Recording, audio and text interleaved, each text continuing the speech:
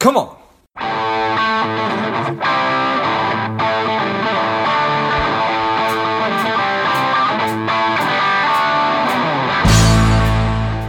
Quick ask before we get started. Today, I am working to help people lead happier and more contented lives.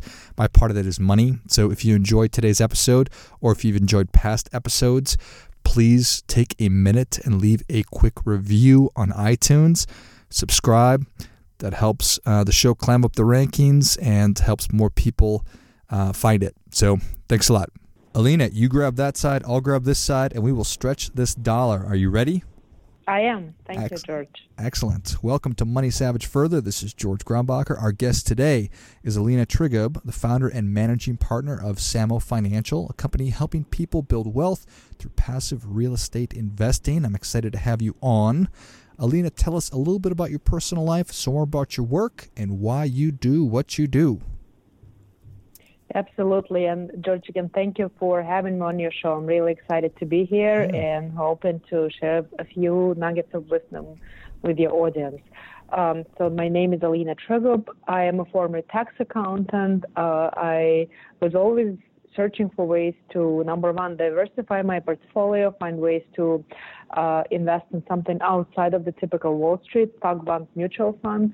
And as a former tax accountant, I have been always searching for ways to minimize my taxes. And real estate has been on my mind for a long time, but I haven't taken action. And finally, about 6 years ago, I decided that I need to take action. So after doing the research, I realized that real estate was for me. However, given that I live in an expensive area, New York, New Jersey, I could not find an appropriate investment here. So started looking for out-of-state investments and found a way to invest out of state and do it completely passively without any interruption to my day-to-day life through private placements, by basically investing money in someone else's deals and letting other people do the work. And after doing that for a few years and reaping the rewards of it, I decided that I wanted to spread the word and help a lot of other folks do the same thing. So I started my own company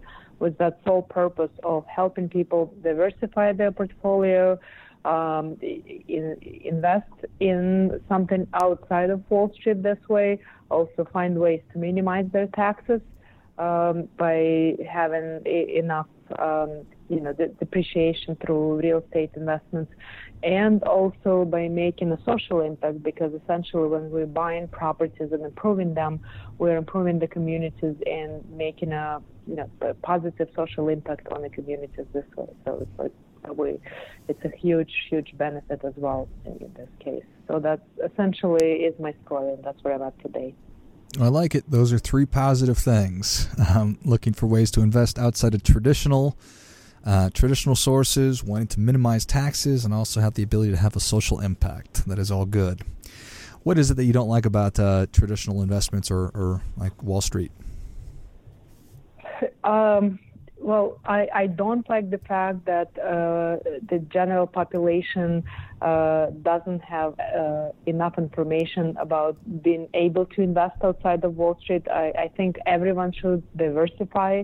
So I definitely think that, we should be investing in Wall Street, but have access to other opportunities, such as real estate. But it doesn't have to be real estate. It could be gold, oil,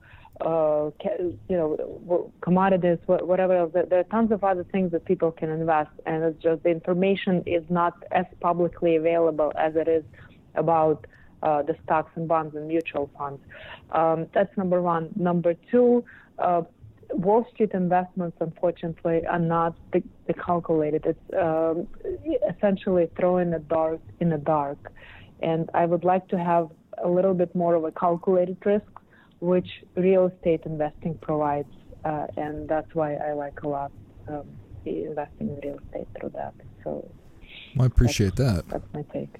Okay, fair enough. So when you say that Wall Street investments are not as much as a calculated risk, but the approach that you take is, tell me more about that. Tell me more about what you mean by calculated risk. Sure. Let's say, George, you and I like coffee and start drinking Starbucks instead of once a day, 6 times a day. Okay. Do you think it will have yeah, exactly. We're going to be jumping up and down. We will. Do you think it will have direct correlation to what Starbucks stock will be doing? Probably not. Probably not. Exactly. So when it comes to real estate, when we're buying a property, let's make it easy. Let's say we're buying an apartment building. When we're buying a property, the previous owner, the seller, will give us financial statements. We take the financial statements and we do the calculations into the future that are called projections based on that income statement, and by taking into account what economy dictates, what current market dictates in terms of bumping rents, in terms of expenses and so forth. And that's what I call the calculated risk. We're able to do the underwriting based on the actual data that's given to us and based on the assumptions about this specific market. And that's what I like. I guess, being a former tax accountant, I like to work with Excel and the numbers, and that gives me, sort of warm and fuzzy feeling that I'm making this assumption based on something that exists today. Does that make sense? Got it. No, that makes perfect sense. I appreciate the explanation. So, all right. So you said that you always loved real estate, and obviously your background as a tax accountant. It's a combination of the love and then of, I don't want to refer to it as special tax treatment, but just tax treatment in general that made you decide that real estate was what you wanted to focus on versus all those other non-traditional type investments? Multiple things. I also always wanted to start my own business, but for me, social impact is important. I love helping people, so this was a way for me to help people, educate them, and bring something that's not available to the general public to as many people as possible through my company, and that's what I'm doing. And having that background in accounting, and actually my MBA is in finance, so having that education and almost 20 years of corporate experience obviously helps, because I can translate that all into a business model that is specifically directed at helping other folks, and it also encompasses providing them some sort of education and providing people awareness as to what they can do outside of Wall Street in terms of their investing. Got it. Perfect. All right. So the strategy, it's can be classified as private placement? Yep. So tell us a little bit about that and how it works. Sure. So if a group of people wants to buy a large commercial real estate, the model in a simplified way is very similar to a single family house. You need to pay the down payment, closing costs, and then account for any renovations to a property. Same with the commercial real estate. It's you have to pay down payment, you have to pay closing costs, and you have to account for any renovations that you need to do. So, but when it comes to a large property that probably costs, from $1 million to many, many millions, people group money together to buy that property. And when there are passive investors involved, people that will not be doing the work but just investing their funds, that's classified by a government as a security. When you're selling a security, it's called syndication. So when people are going to invest through a syndication attorney has to be hired, and a bunch of other specialists have to be hired to work on the syndication, and that's why the costs are significantly higher than in regular residential real estate. And that means that not only there will be passive investors, but also that there will be active investors that are also called general partners, people that will be doing the work. So in this group or partnership, if you will, there will be one or maybe multiple people that will be general partners that will be taking care of everything from finding the property to expensing it to negotiating the finance term to then purchasing it and managing the asset, managing property management and so forth. So these are the people that do all the work, and obviously they'll be compensated for it.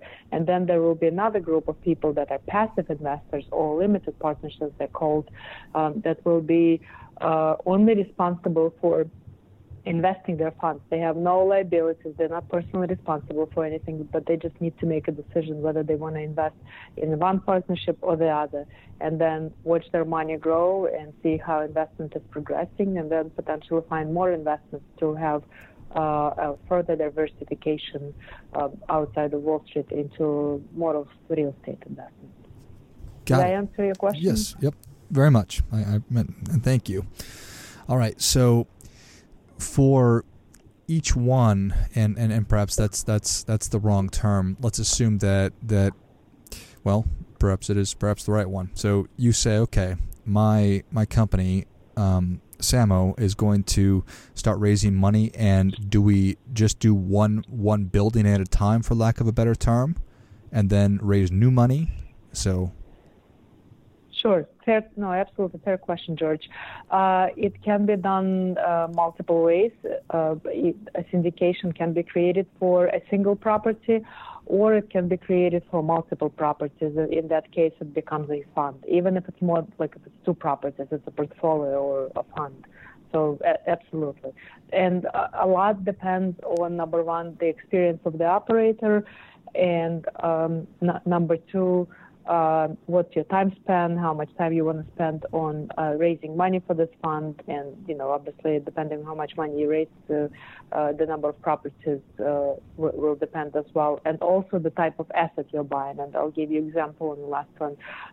Some asset classes are slightly less expensive than others, and while it may make more sense to buy one apartment complex with, let's say, 100 units or 200 or 300 units.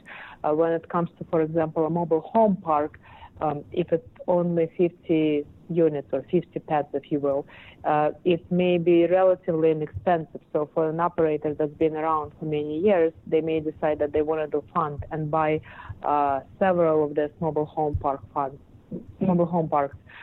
and merge them together into a fund, and this way they are able to accommodate a lot more investors and produce returns that are based on multiple properties, and that actually gives additional cushion, and it's appropriate for investors that are a lot more conservative than others, because they have several properties that are sort of backing each other out, and one is not producing as expensive as the other one, maybe over delivering, so it helps to keep that portfolio in check, if you will.